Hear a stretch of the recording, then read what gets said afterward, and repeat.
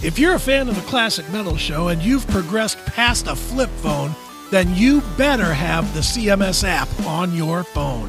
Get it today. It's in both the Google and iOS app stores. It's the CMS app.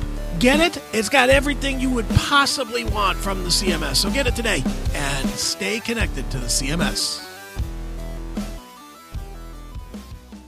Right here on the ClassicMetalShow.com. That is Up From the Ashes with Forever. And that, of course, is Don Dokken from a solo release from 1990. And Chris, do you see? Oh, there he is. There's our good friend Don. Hey guys. Can you hear me okay? Well, you're loud and clear, Don. All right. Well, there you are. I haven't talked to you. Really, I haven't talked to you since Labor Day, and I'm glad to see. Yeah. I'm glad to see you're alive and kicking. I'm alive and kicking and freezing. It's cold up there. It's not snowing. That's a good thing. Well, Don, I know that you are a lifelong Southern California guy, and the fact that you have relocated up to the mountains of Santa Fe, New Mexico, is a big change for you. And obviously, we've talked about this over the last few years since you bought your house up there. Are you acclimated to this at all? Or are you digging this? Or are you going, man, fuck this? I'm going back to Southern California. Well, I kept my house in LA in case I need a quick escape. So I got the houses still in LA, but I'm acclimated but I have to say the altitude is high. This house is at 8,000 feet. That's really way up there. And I've been in the beach at 0 for my whole life. So I'm acclimated kind of okay. But like you see, I got my fuzzy bathrobe. I'm in the studio, so I'm looking out the city and the lights and sit at the tip of the Colorado mountains. And it's chilly, but it is what it is, Well, I've had the opportunity to come out there and visit you at the Casa La Dokken. Yeah, Cloudstone Manor. That's right. It was snowy when he came out, right? Well, it snowed the day after I left, the day after Labor Day. Oh, that's right. It snowed like hell. You just escaped. But you're way up there, a mile high above the city, and it's a beautiful view up there. It's fantastic, but man, it can get the weather can change on a dime. Yeah, when I wake up sometimes in the morning and go, oh shit, it snowed, which means I can't leave, because that's, that crazy driveway of mine's like almost a mile long. But I have chains, but the bitch about chains is you got to put them on, get down the mountain, then you got to take them off because to get onto the, the tarmac. But it snowed, and but now it's I went to Albuquerque today, look at a dog, some crazy looking dog. He looked like a tiger. I can't remember the name of the dog. It had like stripes all over it, gray and black, and he looked like a tiger. But as usual, I only get, we get abused dogs. And I kept saying, wow, why is the dog's tail tucked in? I figured he was just scared. But somebody had broke his tail, so the tail was crooked, and his legs have kind of like some weird-looking calcium deposits. And I said, this dog's really a mess and abused. I guess we'll get him. So, so I'll probably go back Monday. I was just looking on the internet earlier if I can take him to the vet and have his tail straightened out surgically, but I don't know. I'll find out on Monday. Yeah, somebody really sweet dog. Yeah, I took the other 2 dogs that are left. Everybody knows I lost Cody. So I'm still a little bit in mourning about Cody. He's only been gone a little over a month, but I figured I still got the 2 other shepherds, but yeah, this dog's a mess. Well, but I've never seen a dog that looks like a tiger. I mean, stripes all over the place, man. It's a crazy looking shepherd. Wow. It's some crazy name, but I'm happy. Working on songs. There's this game out called Battlefield 1, and they called me the other day from Canada, actually, and they want to they put the new version out. It's a real popular name from Apex Legends. Chris probably knows about all that video stuff. And right now they're using Jack Black's song from the White Stripes in the video game. And You're Playing Forever, and they want to use Crash and Burn from Up to the Ashes. And I went, okay, that was an interesting pick. So, but I got to find the tapes. They want the masters. Like, you mean the masters? Like the drums, the guitars, the vocals, Norum and Billy White solos. They want to break it all down for the video game. I said, have at it. If you can find it in the Universal vaults with the other 100,000 tapes, good luck. So that's what's up with me. Well, Don, I want to ask you something about this Up from the Ashes. A lot of people love that disc. I play it pretty regularly myself, and I love those tunes. And you know, the thing is, and you've said this a million times before, when you know the story came out with Jeff and George and Mick doing the End Machine, it's going to be quote unquote Dokken-ish, and you said, well, I don't know how it can be Dokken-ish because I didn't write any of the songs, which correct. Which there's a lot of truth to that, because if you listen to Up from the Ashes, it could have been the next record after Back for the Attack. And it was supposed to be, you know, until the band disintegrated like so many other bands have in their past. I've been watching, as we all have probably been doing, a lot of Netflix, and ain't much to do when you're on lockdown, and been watching a lot of these breaking the bands, and bands break up, bands get back together, bands change members. But yeah, Up from the Ashes was, when someone says it sounds Dokken-y, I don't know what that means, because the songs are in my head. You know, the style of music is in my head, the music's in my head. I guess you can try to copy me, but I don't really know what that means, Dokken-ish, because it's not coming out of my head musically. So don't know what that means. I mean, it's like me saying, yeah, my new album's very Rolling Stones-ish. You know, I'm not Keith Richards. You know, I don't know what that means. So as long as it doesn't sound Shadow Life-ish, it's good with us, Don. Yeah, that's, you know, I don't even mention that. That definitely, that album had nothing to do with me, as you know. We talked about it, Chris. I mean, that is a record that they wrote and sent me all the music, and I went, what's all this weird Monster Magnet, weird stuff? And I literally, they sent me the album, and I think I wrote all the lyrics like in 4 days, because I didn't get it, you know? So I just wrote lyrics and just went, whatever. Then I wrote a couple songs on that record, the ballad and a couple others, but yeah, that was their baby. That's still Mick's favorite. He loves Shadow Life because he played great drums on that album. But and the whole making of that record was such a nightmare, you know. We had to go to Arizona because George refused to come to LA. And we went into a studio, I remember, and the studio had sawdust and drywall, and I think the guy there was a hoarder. And so Mick and I were playing maid duty and trying to clean the place up and sweep it all out. And it was just, the place was just a piece of junk, that studio. Open up the freezer, and they hadn't cleaned it out in like 5 years. And we had to defrost all this rotten food. And I was like, hey, we're having fun now, folks. Well, the point I was getting to, Don, and I know I've talked to you about this on a few occasions, that, you know, obviously Dokken as a entity is still, you know, intact, because, you know, you're the main, you know, person in the band. Yeah. And the fact that, you know, Up from the Ashes has been kind of shelved for, you know, literally a couple of decades. Yeah. People have asked, why won't Don play a tune or two from that record at some point? Well, I always have the same answer to that is, you know, after that, I've done another 5 records since then, you know. True. And there were some really good ones. I thought the record we did with Red Beach, Race of Slave, was a killer record. Yeah.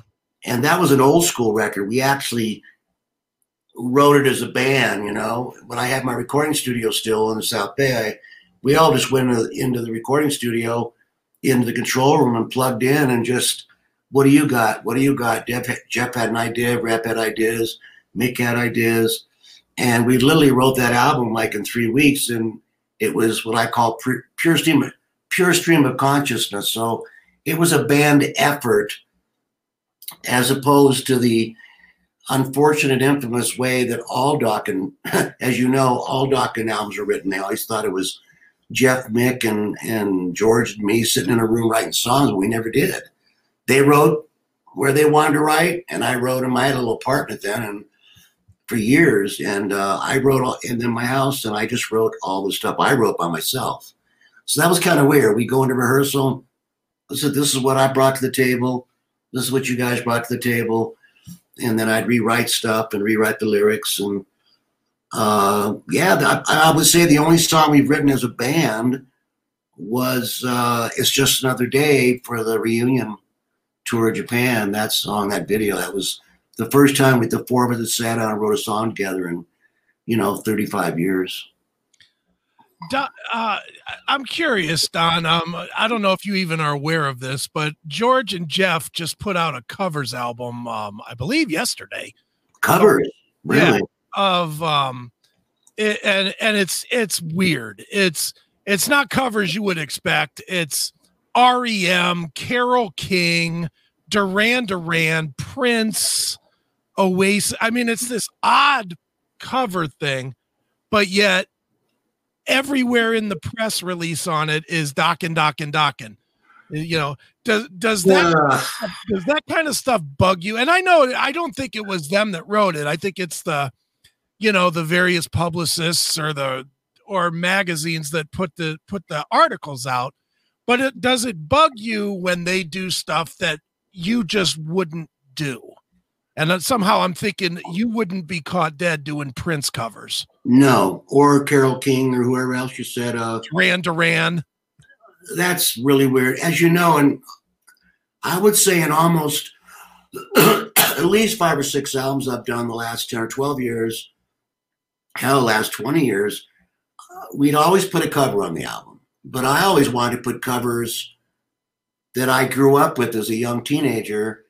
It was kind of my way of like, let's do this song because I really dug this song, and I was trying to like play it forward to turn people onto songs of the new generations. And like we did Bus Stop by the Hollies. It was killer.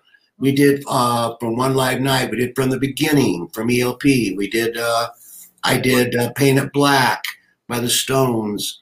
What else did I, I've done a lot of those cover songs, and I heard some album just came out called Lynch Mob Reimagined. Yes. Terrible. It's really not good. It's not good. No, they did some kind of acoustic sort of funky reworking of all the songs from the debut Lynch album, the Lynch Mob album. What?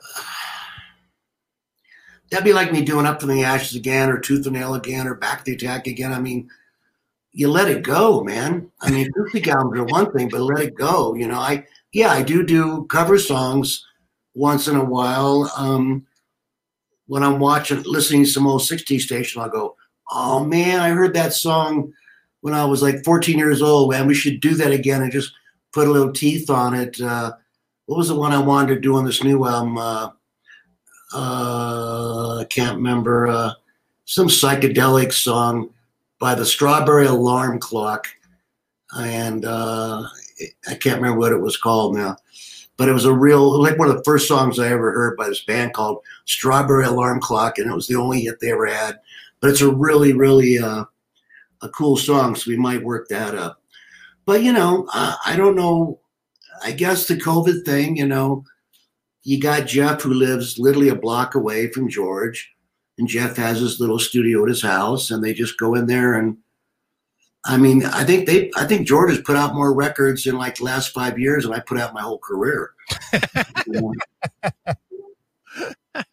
He just cranks them out, but why? I'll have to ask him, why would they pick those songs that have nothing to do with what we were coming from? Nothing. Yeah. Well, and what I find ironic is they don't sell it as the End Machine or two guys from the End Machine or anything like that. It's first word. I'm looking right now on Ultimate Classic Rock. First word of the article is Dokken. First word is Dokken. Dokken duo, George Lynch and Jeff Pilson. Well, it's so funny because well, it's irony there because, like I've said in the press, I guess when we got back together in '95, we just put out Shadow Life, and I hated the record. I go, this has nothing to do with Dokken. It's some really wackadoodle songs, and George and I had to go literally around. We had to go to like Prague, Japan, Germany, Italy, England. We just did a whole whirlwind press junket, as they say it around the world, just George and I. And we started fighting on that thing again. And then we did the tour. And I remember, I'll never forget it because I asked George when I said, what can I do to make us, be cohesive and be a band? What is the problem? And I'll never forget, we were standing on the side of the stage, sound check, and he pointed up at the backdrop that said Dokken. And he said, that's the problem.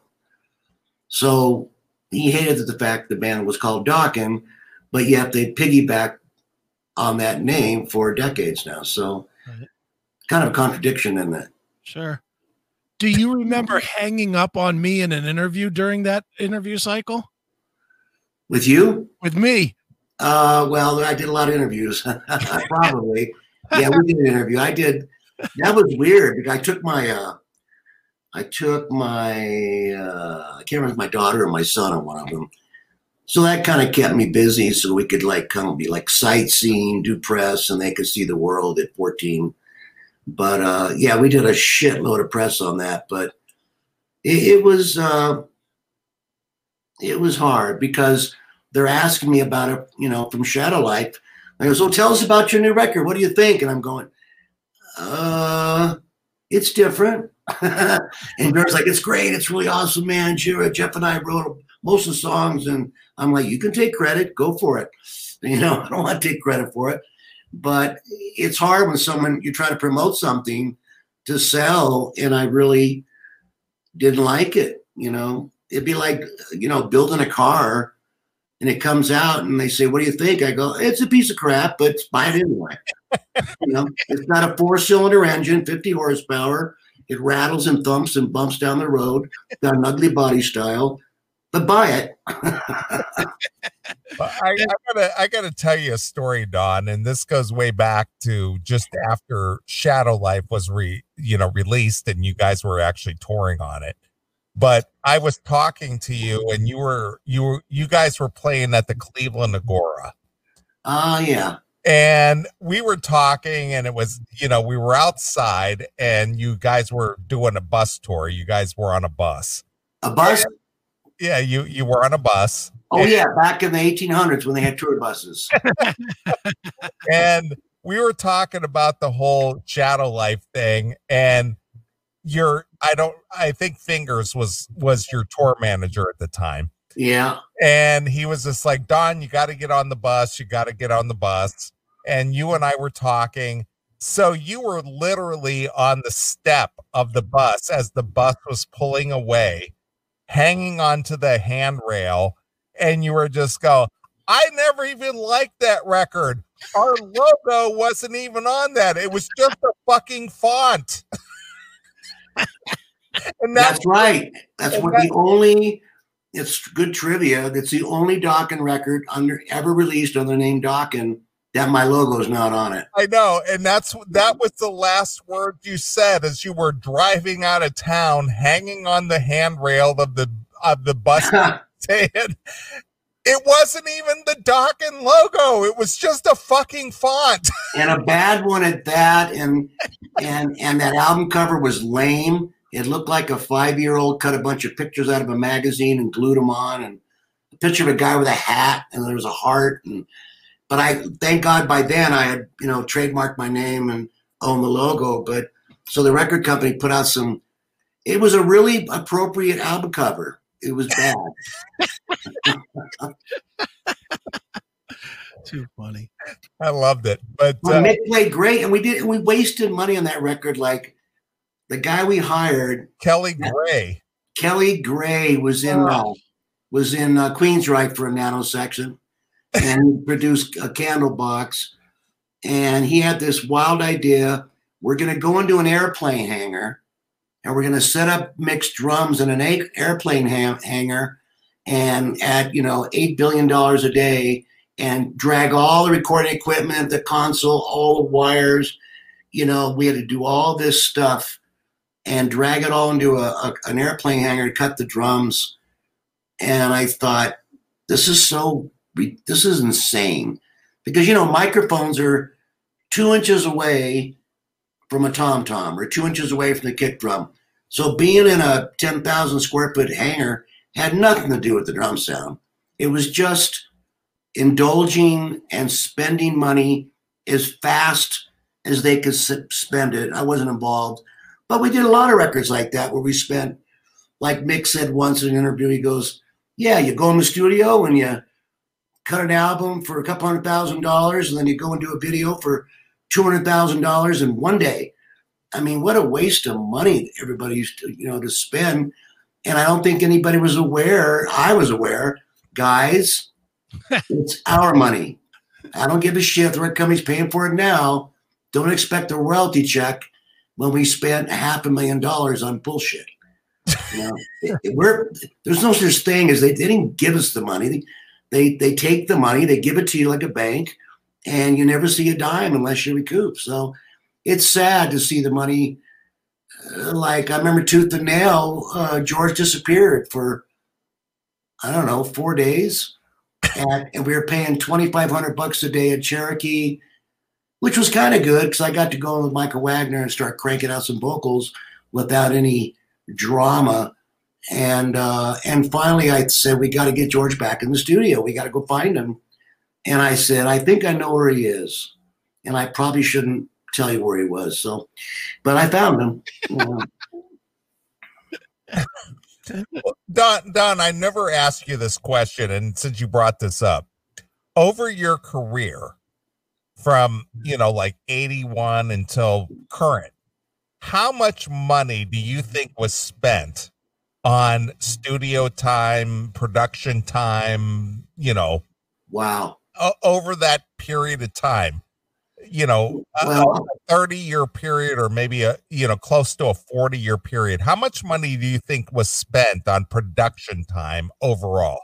a couple million. I know we spent $400,000 on Up from the Ashes. We actually did Up from the Ashes twice. Wow, that sucked. I mean, I produced it. We did the entire record. It was done. And Tom Zutaut came in and said, listen to the whole album. And he said, I think the bass is too low. And I said, okay, I'll raise the bass up. That takes about 30 seconds to push the fader, And he said, I think we should do it again. And I went, you got to be kidding me. I was burned out. I was done. I was toast. And he wanted me to do it again. Then Wynn Davis said, Mickey D can't play very well. And I'm like, Mickey D can't play very well? He wanted me to bring in Terry Bozzio for the ballad. He wanted me to bring in Tony Franklin, great bass player. Said that Peter Baltus didn't have the right vibe for one of the songs. And I was kind of a mess emotionally and spiritually. And I just kind of went, okay, I guess we have to do this, So $400,000 on the record. It took 9 months. And I remember the band was so, instead of going, we got it, it's done, it's great. We were all worn out and tired and dejected, and everybody was exhausted. And that's when I grabbed everybody and took them on a vacation, the whole band. I think we went to Mexico. And, a lot of money wasted. And the joke is, Breaking the Chains, we did it for 30,000 marks, which was about $15,000. $15,000. Race of Slave, we cut my studio for, I don't know, 40 grand. But those albums like Tooth and Nail and all that, yeah, we blew hundreds of thousands of dollars. We had Wayne Isham, who was a famous director then. He was doing Motley, Bon Jovi, everybody and their mother.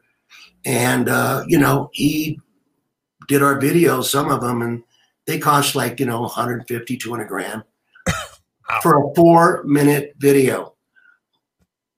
Wow. What so was the video where you were on the back of the truck one of them? Yeah. Wow.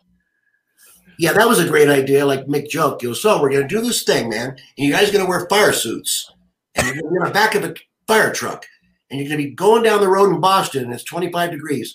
And then we're going to turn into, there's going to be a monster. An animation monster is going to come out, and we're going to be firemen, and we're putting out a burning building, and the monster's trying to get us. And then the monster turns into George's guitar, and we're sitting there going, what? Burning like a flame. Burning like a flame. But, when you tell somebody that, we're going, what the hell are you talking about? And then we didn't like the video. It was horrible. They went around my back and released it to MTV ahead of us for screening. And, of course, I threw my hissy fit, and I said, look, this video is a joke. That's not animation. That's some bad animation. And so we went back in, spent more money, and built that maze. We're walking through a maze, and and you showed off your dance moves. Oh God. Hey, I have a patent on that move, man. He kept saying, move around more. I go, I got 2 feet this way and 2 feet. I'm in a little cubicle. I go, well, what am I supposed to do? So I started doing some really bad 60s twist or something. Well, how about It's Not Love off the back of the flatbed truck? Now, that was fun. That was done not by Wayne, but one of his assistant directors. God, I can't remember his name right now. He was an Italian guy, fun guy. We rode Harleys together, but that was fun because we went down the boulevard and just did our thing. And I just remember we kept getting pulled over every 4 or 5 miles by the police because we were blasting the music and these giant speakers really loud, and people are calling the cops. So we started out in North Hollywood, ended up at the Rainbow, of course. And by the time they announced it on the radio, we were going to end up there. As you see in the video, there's like 1,000 people in the streets. They're blocking traffic. The cops are pissed off. That one girl jumps up at the end, pulls up her top, and we cut. I had to cut that part out. But that was fun. I had fun doing It's Not Love. It just was dangerous as hell. I mean, I literally was hanging on for dear life. But as you know, you drove trucks, Wendell. They're not exactly got the suspension of a Cadillac. Not at all. You hit a bump, you're going like this. I'm trying to rock out. Oh man, this is great, man. Whoa. It's crazy, But we did some crazy things back then. So, but the money was spent. I wish you wouldn't ask about it. Now I'm going to want to go back and look at the budget in 30 years. It's probably a couple $1 million. But you look at Def Leppard, they spent 4 years on Pyromania. They spent easily $1 million on that record with Mutt Lange. And it paid off because the album sold, 5 million copies. 100 million copies. So yeah, it worked out for them. Metallica, they're in the studio for years with Bob Rock. And, some bands take 3 and 4 years to make a record. But I guess if it sells 75 million, 100 million records, it's peanuts, isn't it? Yeah.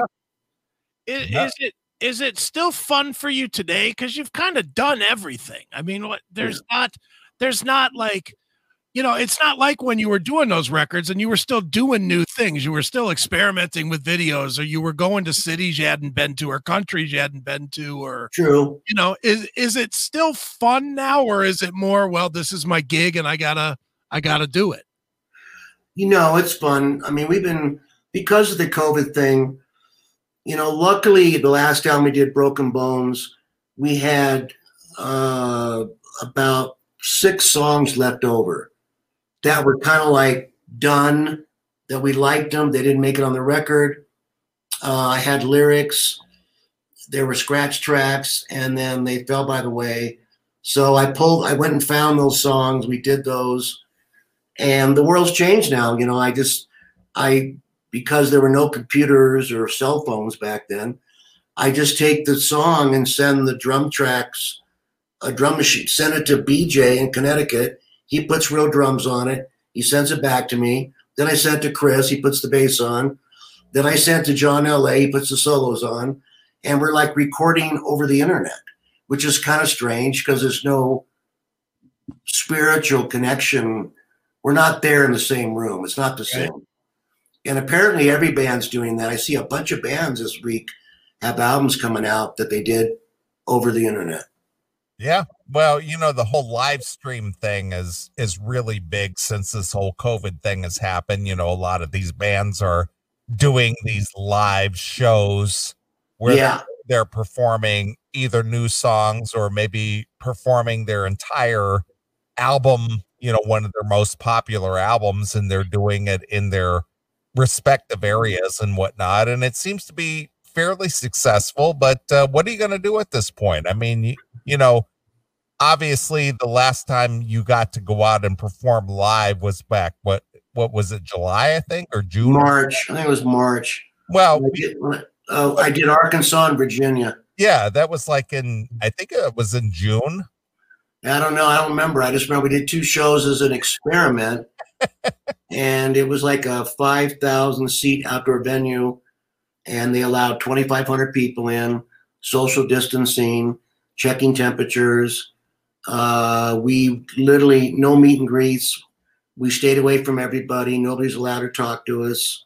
You know, we were surrounded by security, and we did it, but that was it, you know. But that was even before it really, the COVID thing was just, I mean, look at LA. I mean, I'm from LA. I mean, my kids are there. I mean, LA's like number one. They're having like 3,000 deaths a day, 10, 15, 20,000 new cases a day. I don't know what happened to LA. They just exploded, but everyone says because of Thanksgiving, you know? Yeah. So it is what it is. So I guess COVID's a terrible thing, and people are dying, and some people think it's not real, and that's because they're idiots. But it's given me an opportunity to write. I just keep writing and writing and writing, and the bitch is because of this, you know, as you see, my fingers are a little on the bent side, as opposed to I can't do that. I can do this. So the bitch is I can't hold a pick because my arm's still paralyzed. So I'm still working on that, doing acupuncture and ketamine treatments and, you know, and lifting weights, but I'm not trying to be negative. I'm trying to be like the book, The Secret, just mind over matter and be positive. It'll come back someday. It's been a year. But the bitch is I can't compose any more songs. So John's taken over the helm, writing songs, and John writes riffs. As he says, they sound like Dokken. But, you know, John's kind of got a good handle on the way I write, you know. we're not a fusion band. You got a verse, you got a bridge, you got a chorus. You go back to a verse, chorus, bridge, you got a solo, you know, bridge out, you know, it's just a standard format. So he's just sending me stuff. You know, Chris sent me a song called I Still Got Some Life in Me Yet. And that's a pretty cool song. I'm going to work on that. But as you see, I got a beard again. Holy shit, I didn't know that. I just fucking shaved yesterday. Where'd that come from? So I wait till it gets real, because I always told people, you know, Chris, like when I'm making a record, people know, well, Don's got a beard. He must be making a record. Right. I stopped shaving the day I started making the record, and I shaved the day it's done. But I couldn't take it anymore. I was looking like, you know, a guy in the wilderness. I was looking like, it was big. It was long and gray. So, you know, we'll see what happens. You know, my dilemma is I'm trying to stay away from subjects about COVID, right? The government.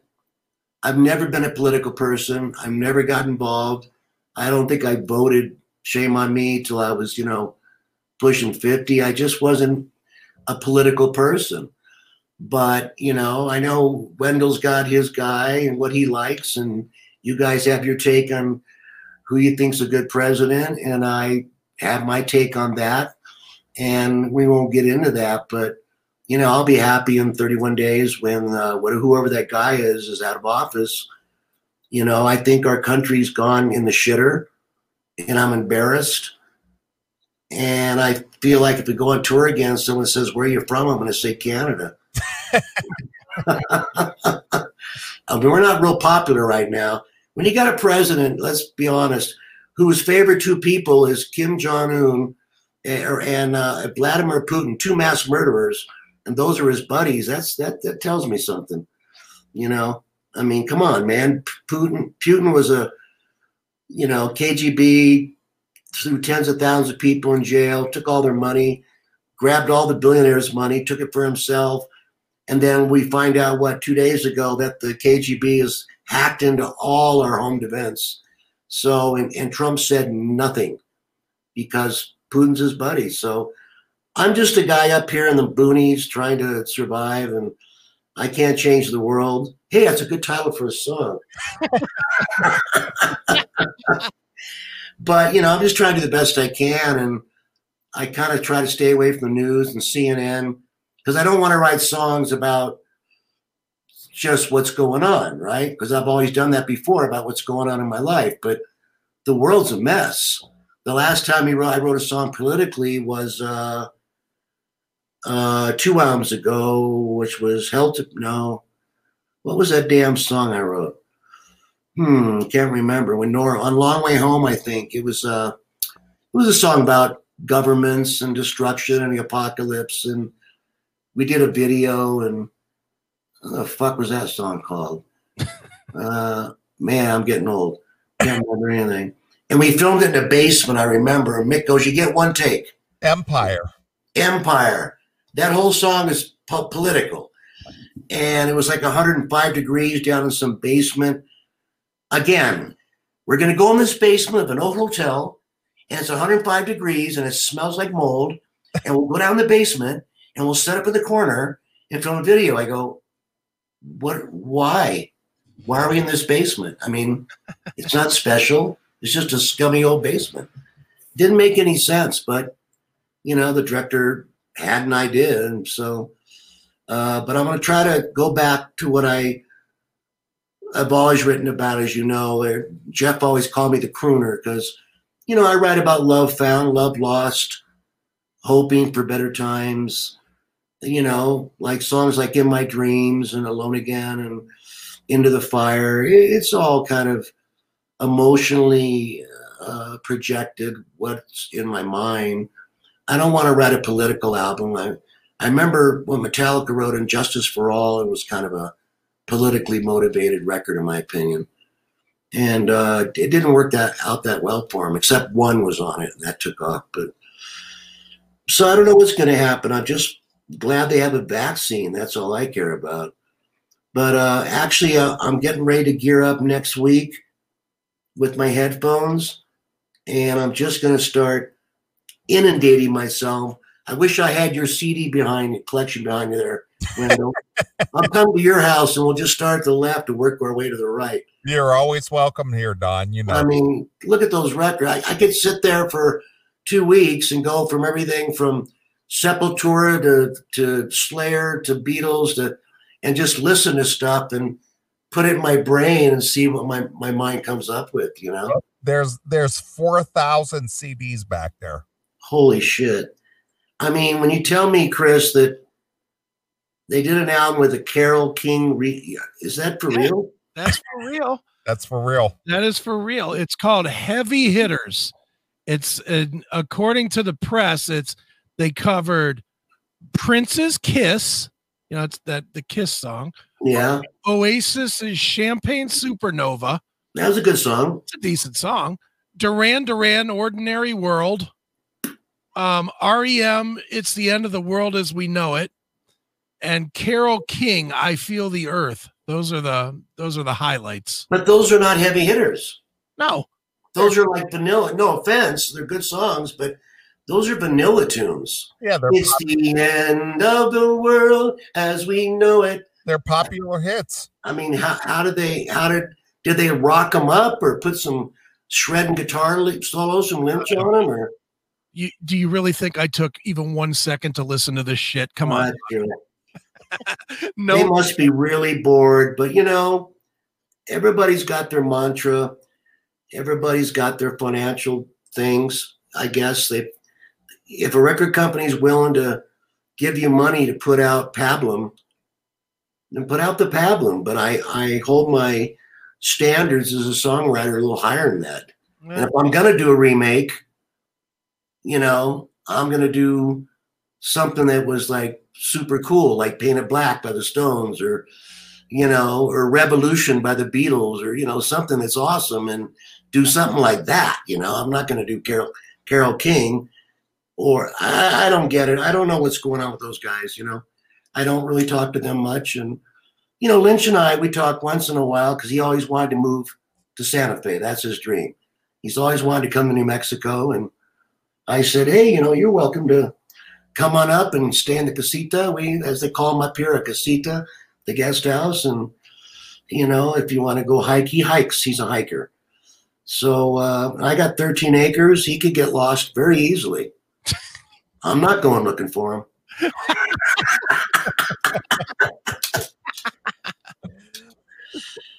Well, it is what it is.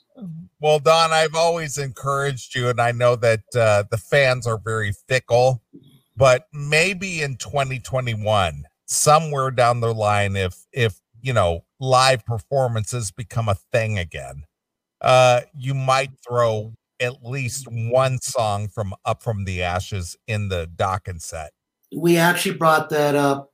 You know, we'd have to be headlining, and that's the issue. When you're a headliner and you're doing, like, we don't do stadiums anymore. We're doing like a couple thousand people at a casino venue, and they go, hey, you know, just play 50 minutes. And I go, I'm not even getting on a plane to go play for 50 minutes. At least give us an hour and 20. But, you know, I'd love to play like Metallica does, 2.5 hours. Then you can play songs from Up From the Ashes, Erase the Slate, you know, Broken Bones. I'd have more room, but I've had to concede that I know where my bread is buttered. You know, do I play something from Up From the Ashes that maybe people don't remember, or do I do Into the Fire? Or do I do something from Broken Bones? Or do I do Paris Is Burning, or Breaking the Chains, or Alone Again? So, you know, the way it's been now is just we've had so many hits that we do 8 or 9, 10 hits and the show's over. But I have this memory that stuck in my head when I went to see Iron Maiden about, I don't know, 10 years ago, and they had a new album out. And I saw them at Universal Amphitheater, and I loved Iron Maiden. And I went to see them, and they only played the new album. Yeah, I was there. Top to bottom. Mm-hmm. And the encore, they threw in a couple, Run for the Hills, and they threw in a couple of the hits, like a medley of all their biggest hits. And I remember people were really, really pissed off. Sure. But there's a big difference between a whole new album and one song. I do one song. I'd love to do something from Up From the Ashes. And honestly, I always thought it'd be cool to do, like, you know, Tooth and Nail, top to bottom, you know, and then the next night we do Up From the Ashes, top to bottom. You know, that might be a cool thing to mix it up, you know, every couple shows.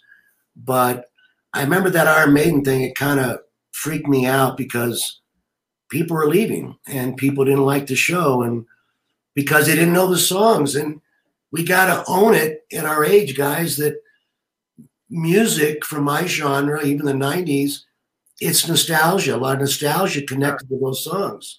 Mm-hmm. So if you can't emotionally connect to that song, you can say, oh, I like that song, it's really cool, but I can't emotionally connect to it. Then you lose your audience, you know? Well, I agree. And the thing is that probably 6, maybe even 7 years ago, you added Don't Close Your Eyes, which was really a surprise to me when I first heard it That was fun. in Toledo Yeah. for John's birthday. I mean, this was a few years ago, and you threw in Don't Close Your Eyes, which was something I hadn't literally heard in years, but you're still doing that today. So, switch it out with something from Up From the Ashes. I mean, that record, I listened to it a lot. And I think that maybe one song, just one song, could be added into the set, and it's just like, holy shit, Dokken's playing something from Up From the Ashes, and it's Yeah, I like, agree. Maybe like Crash and Burn would be cool, or like that. That would be really cool. Give it up. Crash and Burn is such an up tempo, burner. It'd be a great song to open a show with. I remember we did Don't Close Your Eyes because John loves the song and it's a good vehicle for him to shred. And we started to do it. And I said, man, this song has a lot of teeth on it. It's a good opener. So it kind of stuck in our set. But I do notice when we played Crash and Burn, people are rocking out, but I see that deer in the headlights in some of the people in the audience. They're like, well, what song is this? They don't know it. They just don't know it. So do you play for the fans or do I play for myself? What I like, if I play everything I want to play, that would be a pretty wackadoodle set. Well, I'm gonna devil's advocate this a little bit, Don, because I agree with you, with one exception: the super hardcores that go to every show, every time you play their city. When you give them that song that they know and the rest of the audience doesn't know, they're going to hold on to that forever. They're going to be like, holy shit, Dokken played Give It Up or whatever. You know what? You're right. They Give It Up or Don't Close Your Eyes. You're right, Chris. That for the hardcore Dokken fans that have been so kind to us, over this long career that I never thought I'd have this long.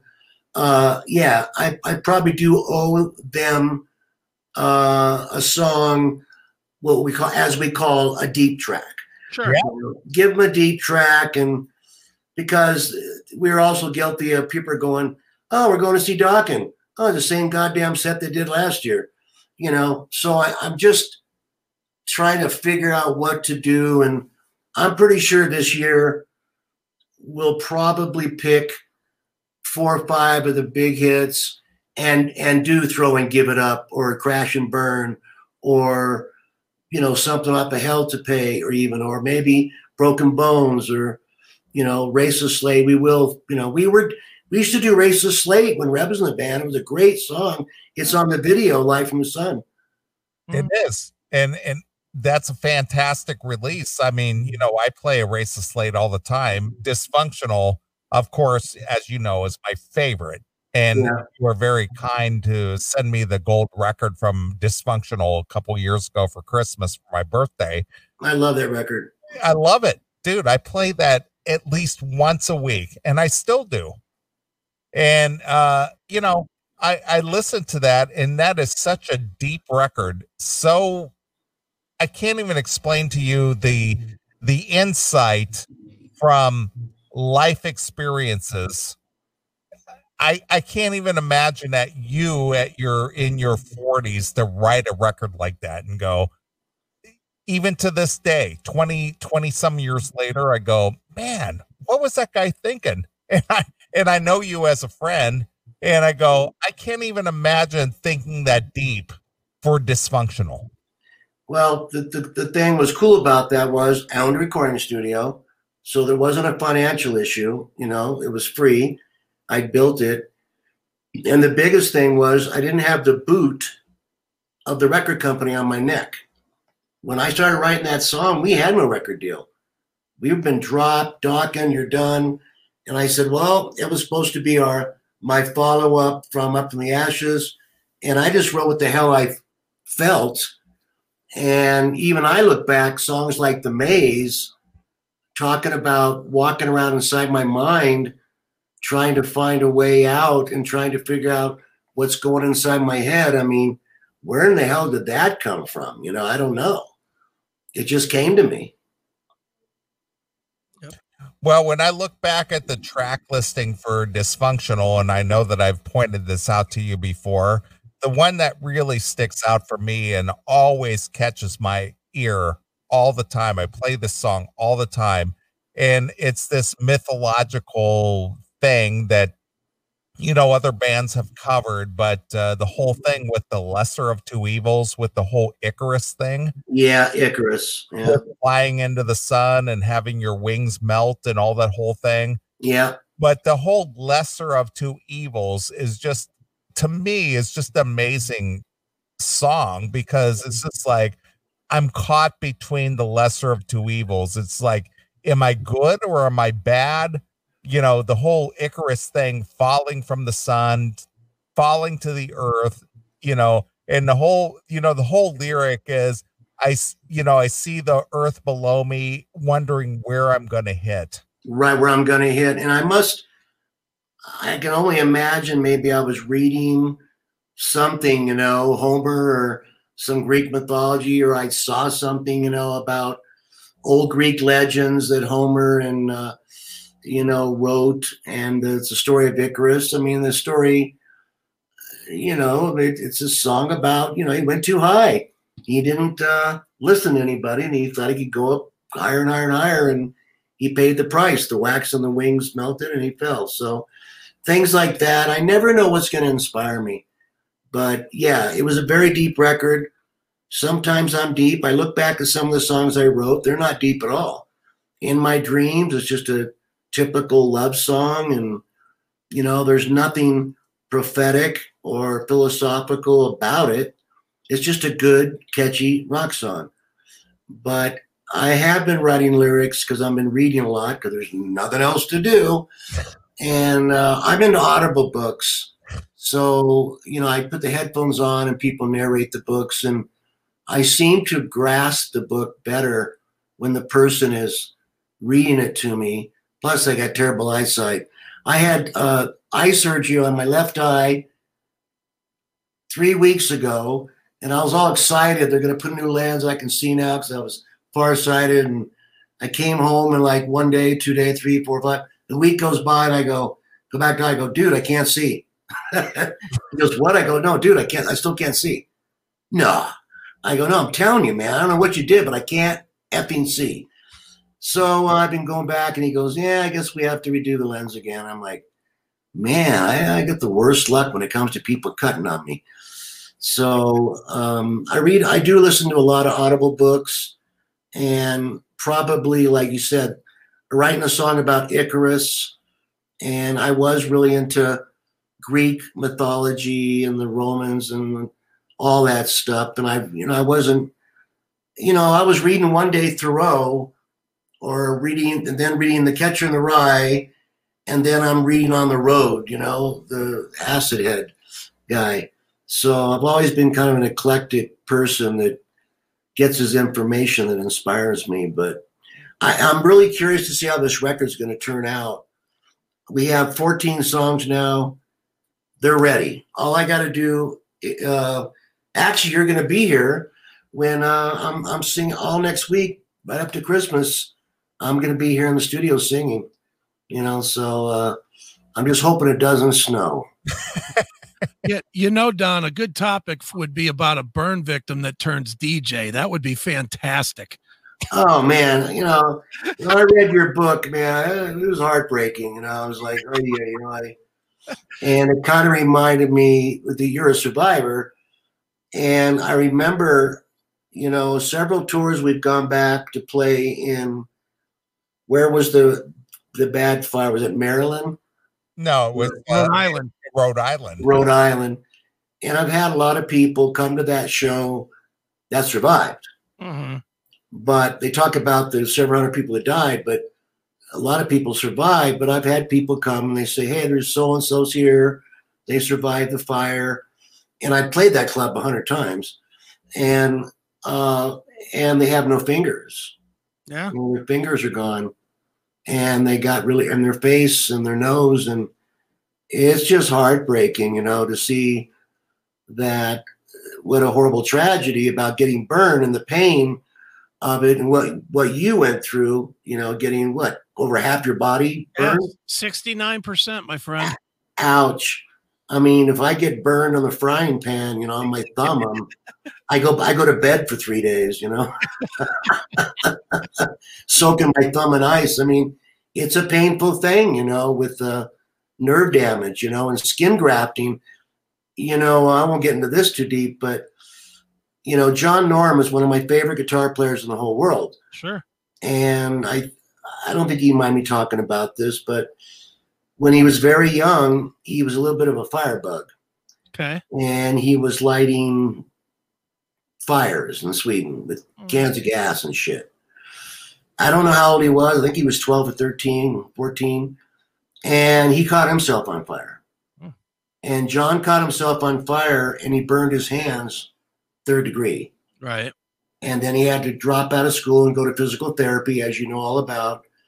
And that, if I remember correctly, he told me that's why they told him to start playing guitar, because he could, exercise his fingers and the webbing of all the scar tissue.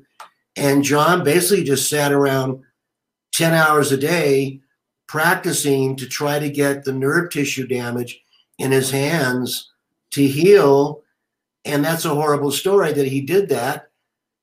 And then he turned out to be this amazing, one of the best guitar players in the world. But his tragedy turned into a blessing for him. Sure.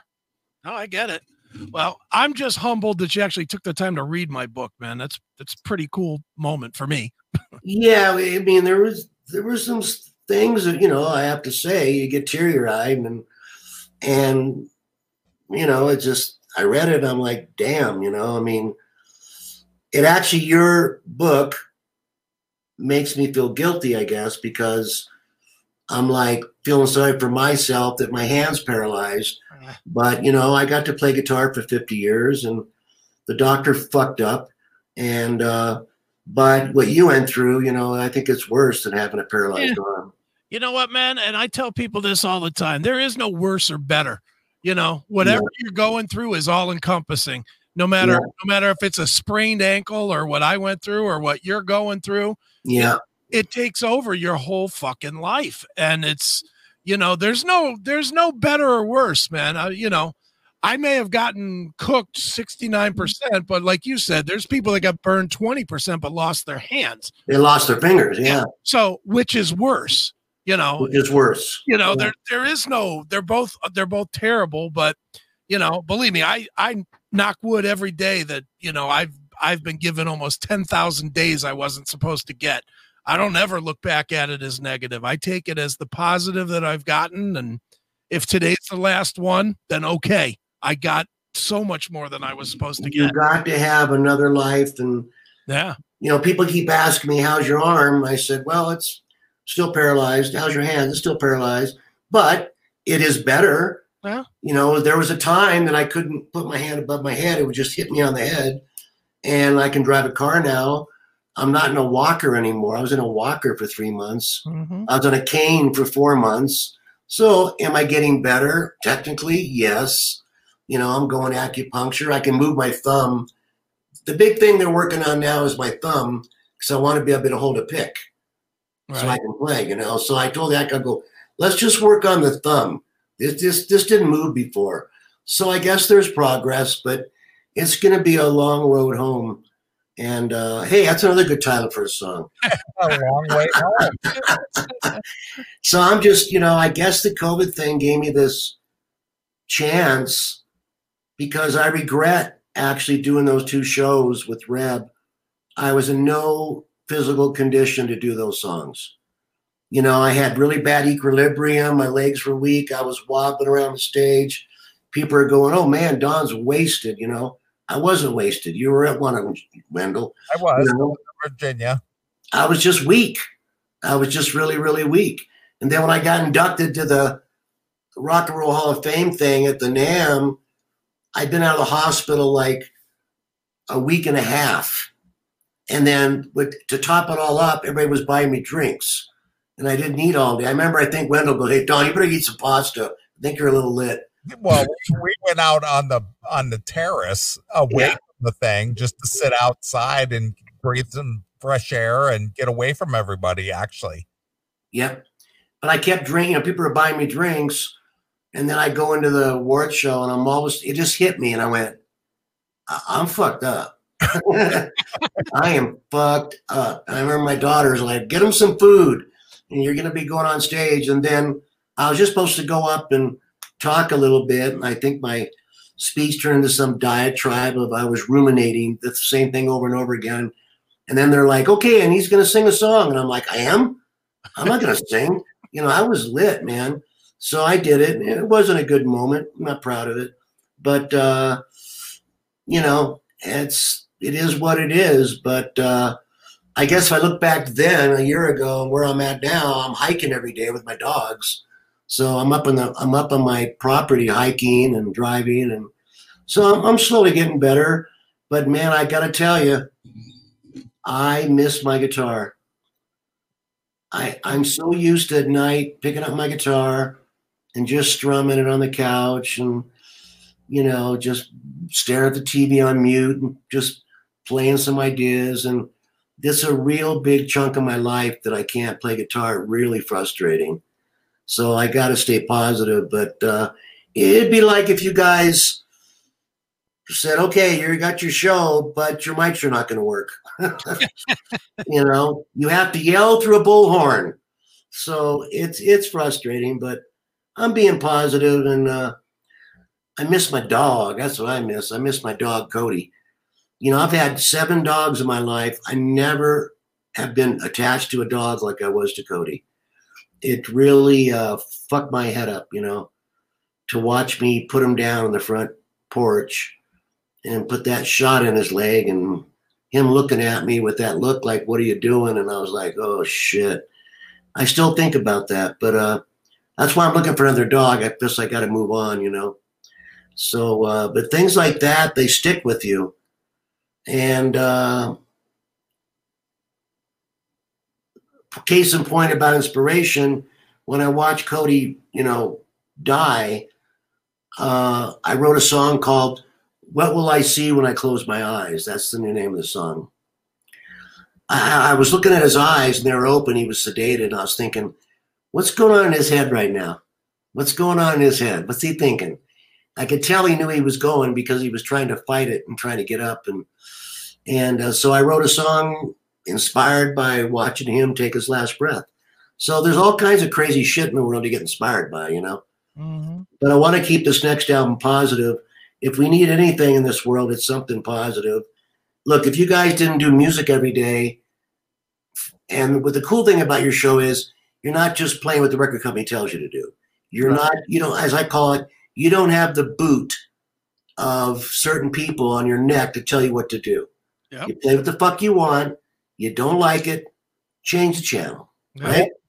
Absolutely. And we pay for this, Don. I mean, Chris and I both pay. We put in money to make this thing happen, and we don't take money from anyone, and we do what we want to do. And we bring guys like you on to speak the truth and speak what's on your mind. And we're not worried about censorship. Censorship is a problem. I mean, look, in LA, you only got one rock station left. I don't know how many people live in LA. It's like 8 million or something. And they got one station. I swear to God, they play Freebird every 45 minutes. KLOS. And I'm KLOS. And I go, when I was in LA, I turned it on because I was driving my old Stingray and it only has an AM FM radio. I don't have Sirius in my Stingray, my old 64 Vet. And so I turned on KLOS and I was like, they're playing the same things over and over and over. And they're not even new songs. They're from like the 70s, right, 80s. And they call themselves a rock station. Bullshit. And it's boring. It's just boring as hell, It's safe. It's safe. But then everybody wants to be tough. And all the radio stations have their mandatory Metallica Sundays, mandatory Metallica on Sundays for an hour. I'm like, oh, so that makes you legit, right? Right. But if I send a Dokken record to them, they're going to make a fucking coaster out of it. Yeah, absolutely. I don't care though. Like you said, all I care about is my fans. Yep. You know, I got to say, when we went to Germany last year, played the Dokken Festival, 60,000 people, and we hadn't been there in 4 years. And I looked out, and everybody in the audience was singing the lyrics. That really gave me a shot in the arm. Well, 20-year-olds, 18-year-olds, 15-year-olds, 60-year-olds, they all knew the song. I was looking at the boys going, hey, check that out, man. They're singing along. That gave me a shot in the arm that I'm not talking about my music. I'm just talking about good music will live on forever. And the songs that were the flavor of the week, and I can think of several, and I'm not going to say who, those songs won't survive the test of time. They won't. Well, when we were out on the road back in March, Don, obviously you have fans who actually named their kids Dokken, which they came out to the show, and they're passing that legacy on to their children. So you're regardless of what happens, good, bad, or indifferent, your legacy, your music will live on forever.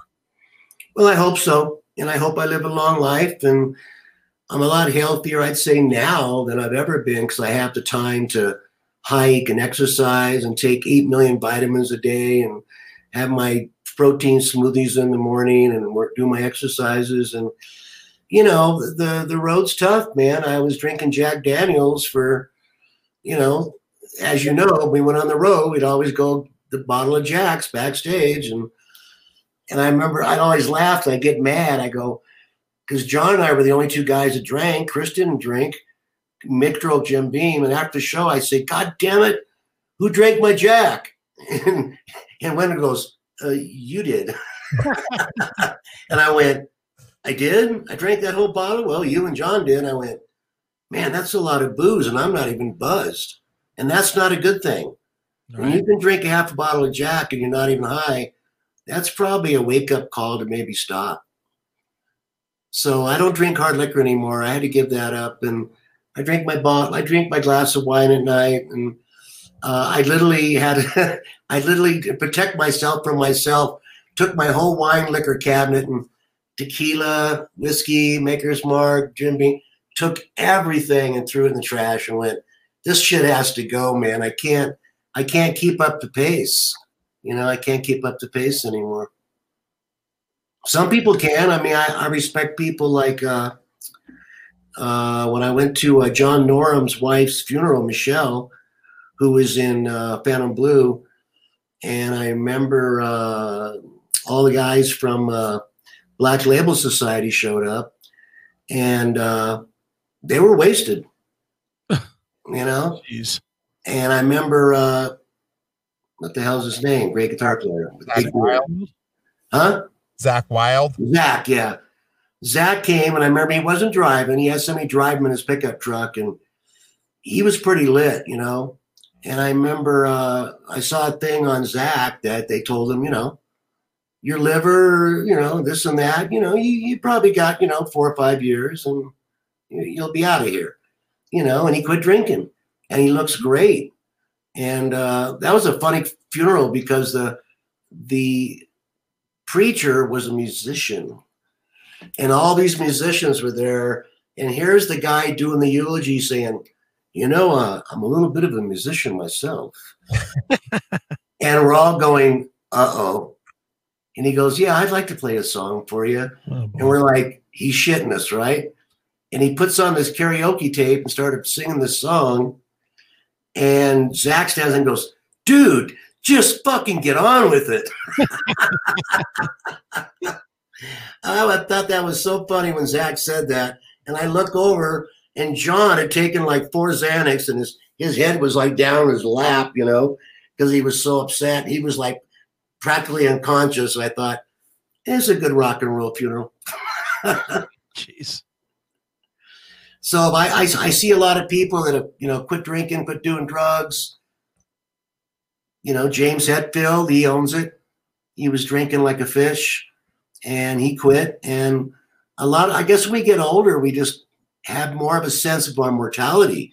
When you have an accident like getting burned and you think I'm going to die, I mean, when I saw your book, I mean, 69%, the chances are not real good of you surviving, Chris. No, I know. They told my ex to make any arrangements she needed to make. They said not coming out of it. Yeah, because people don't understand your skin is what is breathing. Mm-hmm. And that's how you get your oxygen. That's how your body survives. If you're not getting oxygen into your body, not just through your mouth, you're not going to make it. Yeah. But it wasn't your time. You still got a few more chicks to chase and a couple more pinballs games to have. And, so we're all, the good news, I guess, we're all still here. Yep. That's it. I'm going to make some more music, but I'm sorry, guys. I'm not doing any Carole King songs. I mean, that's just bizarre. Why don't they? I guess I have to call Jeff and harass him. I guess. And I see that the Lynch Mob album called Reimagined, he's not going to call Lynch Mob anymore because of the PC, because of the Indians. Right. And that makes no sense. He got attacked, I guess, by, Lynch Mob, Indians, hanging Indians. I'm like, no. They were hanging bank robbers and cattle rustlers and bad people and black people, so it wasn't just about Indians, but I guess the name Lynch Mob now, everything's so PC now. Yeah, it is. Holy shit. I mean, you can't, I did all these interviews for the Lost Tapes, which I just got an email yesterday that album was voted one of the top 50 records of 2020, which is amazing. That it's just old demos of mine when I'm 23 years old. It's getting really good response. It's sold a lot, but I do all these interviews, and I always have to be really careful what I say. I can't talk about banging chicks in the back of the bus, and well, you can come on here and be honest anytime you want, Don. You know that. Oh, I've listened to your show. You guys talk about some pretty, how would I put it, politically incorrect subjects.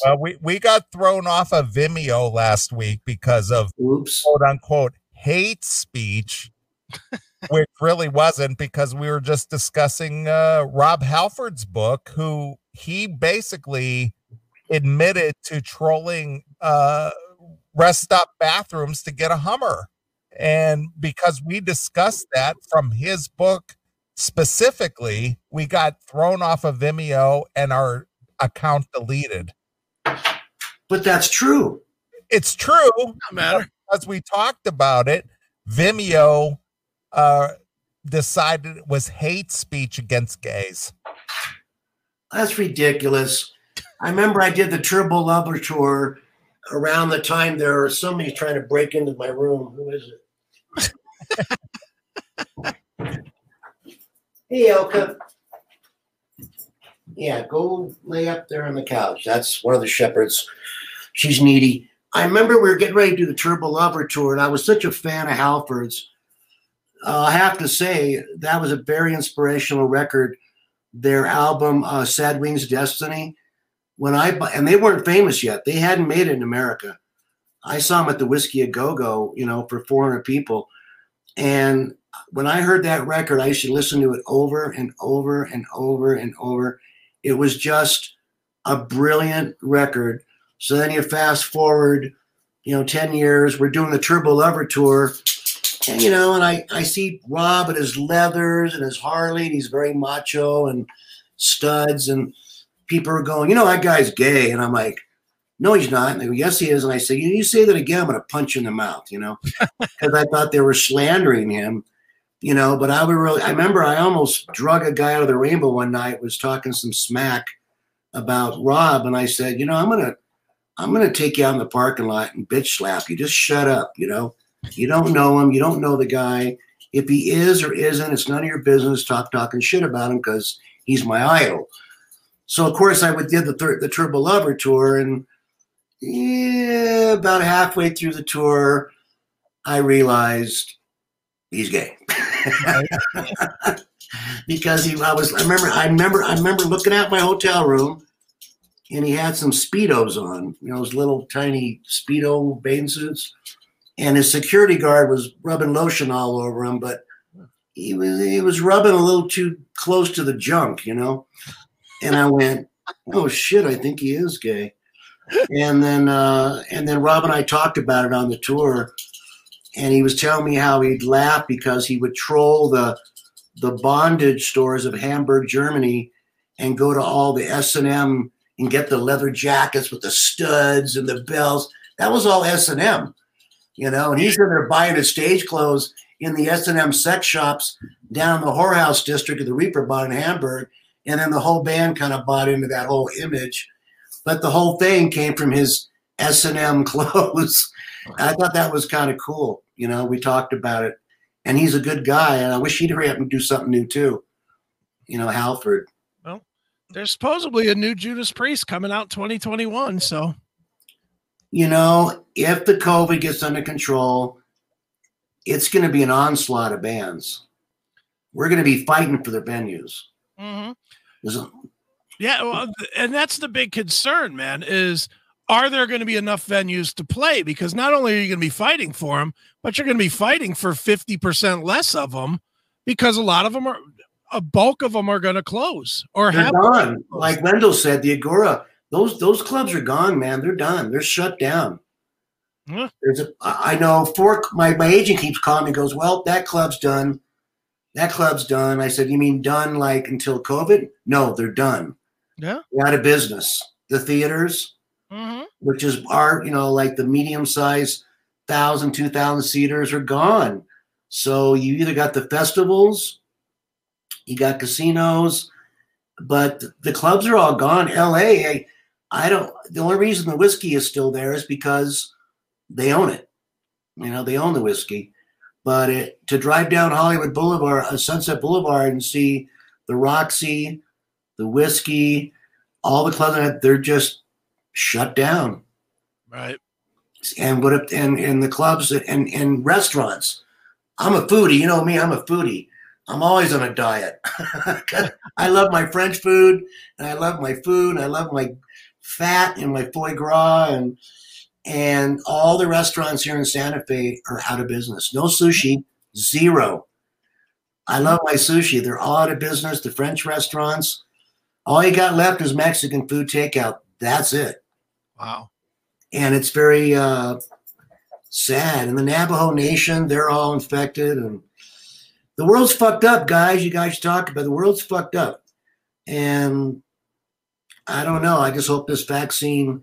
I do find it ironic that I said something a week before the election. I said, don't be surprised if whoever Trump wins or Biden, don't be surprised that a week after the election, magically they have a vaccine. Yep. 1 week, 4 days. 5 days after. You don't think they had that vaccine on, already on the back burner for months? Of course they did. Because they didn't want Trump to take the credit. Absolutely. And I'm glad you said that, Don. They were like, oh, we put the vaccine out. Trump is a braggadocio, and that's the way it goes. They didn't want Trump to get the credit for doing warp speed, so they just held it all back. And then as soon as the election was over, hey, we got a vaccine. 2 of them. Well, that's why I respect you, Don, because you see things for what they really are. Yeah, that was a total political move. Absolutely. Damn well Pfizer said, whoever you're, Republican or Democrat, they didn't want, Trump to get the credit. Absolutely. Even though he started warp speed. Yep. And he basically opened up the checkbook and said, any scientist in the world that wants to work on this, get on it, everybody. So, it's politics or politics, man. I'm just going to stick to music and playing with my dogs and I'm up, where I live. I'm up in the middle of nowhere. I'm looking out my window right now. I can see just endless city lights a few miles away in the Colorado mountains. And you can see Albuquerque 50 miles away. I know. I can see Albuquerque over here, just a couple lights. I see Santa Fe in front of me, Colorado mountains. And the funny thing is, when I look out my studio window, I see Los Alamos, Yeah. where they made the bomb, and it's up there, and you see this little twinkles of lights. You know, that town's still pretty hush hush. It's pretty on lockdown. I don't know what's going on up there, but it's a kind of a trippy town. You know, it's a very wealthy town because the scientists get paid a lot of money from the government. Will you guys go back to your show? I'm all happy because I just finished my second season of one of my favorite shows, and The Mandalorian. I love that show. I watched the first season, and now the second season all came out yesterday, and I binged on it. It's like, I don't know if you've ever seen The Mandalorian. It's a spin-off on Star Wars. Yeah. Don't give up too much. I'm only up to episode 1 of season 2. So Mandalorian? yeah. Oh man, I love little Yoda, little baby Yoda. I mean, yeah, it ended yesterday, and the bitches, they said it'll be out the next season next year in December. Mm-hmm. Remember Game of Thrones? I couldn't even fucking keep up. You know, you Right. come out, I go, well, it's been a year. I don't know what's going on. I had to go back and watch the previous season to remind myself what the hell was going on. Right. You know, it ain't the same, but I've watched more Netflix in the last 4 months than I have in my entire life. You guys take care. I'll let you go. All right, Don. Yeah. I'll see you in about 5 days. I'll see you in about 5 days, and you and I are going to be eating meat. That's fine with me. Yeah, man. I got some steaks for us, and the rest of the girls here can have their tofu pies and and they have their tofu steaks, and you know, it's cool. You know, it's healthy, but we're going to be digging into some dead cow. I'm all about it. All right, guys. Don, since you talked about covering songs, I'm going to end something here with the Yardbirds cover that you did, the Heart Full of Soul. That came out. I am so proud of that song. That's a case in point. I grew up with that song when I was 14 years old, and 40 years later, I got to do it, and it just kicks ass.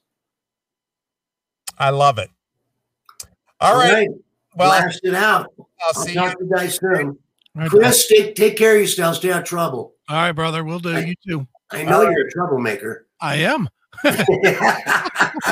All right. Well, here it is from Long Way Home. This is Dokken with Heart Full of Soul exclusively here on your classic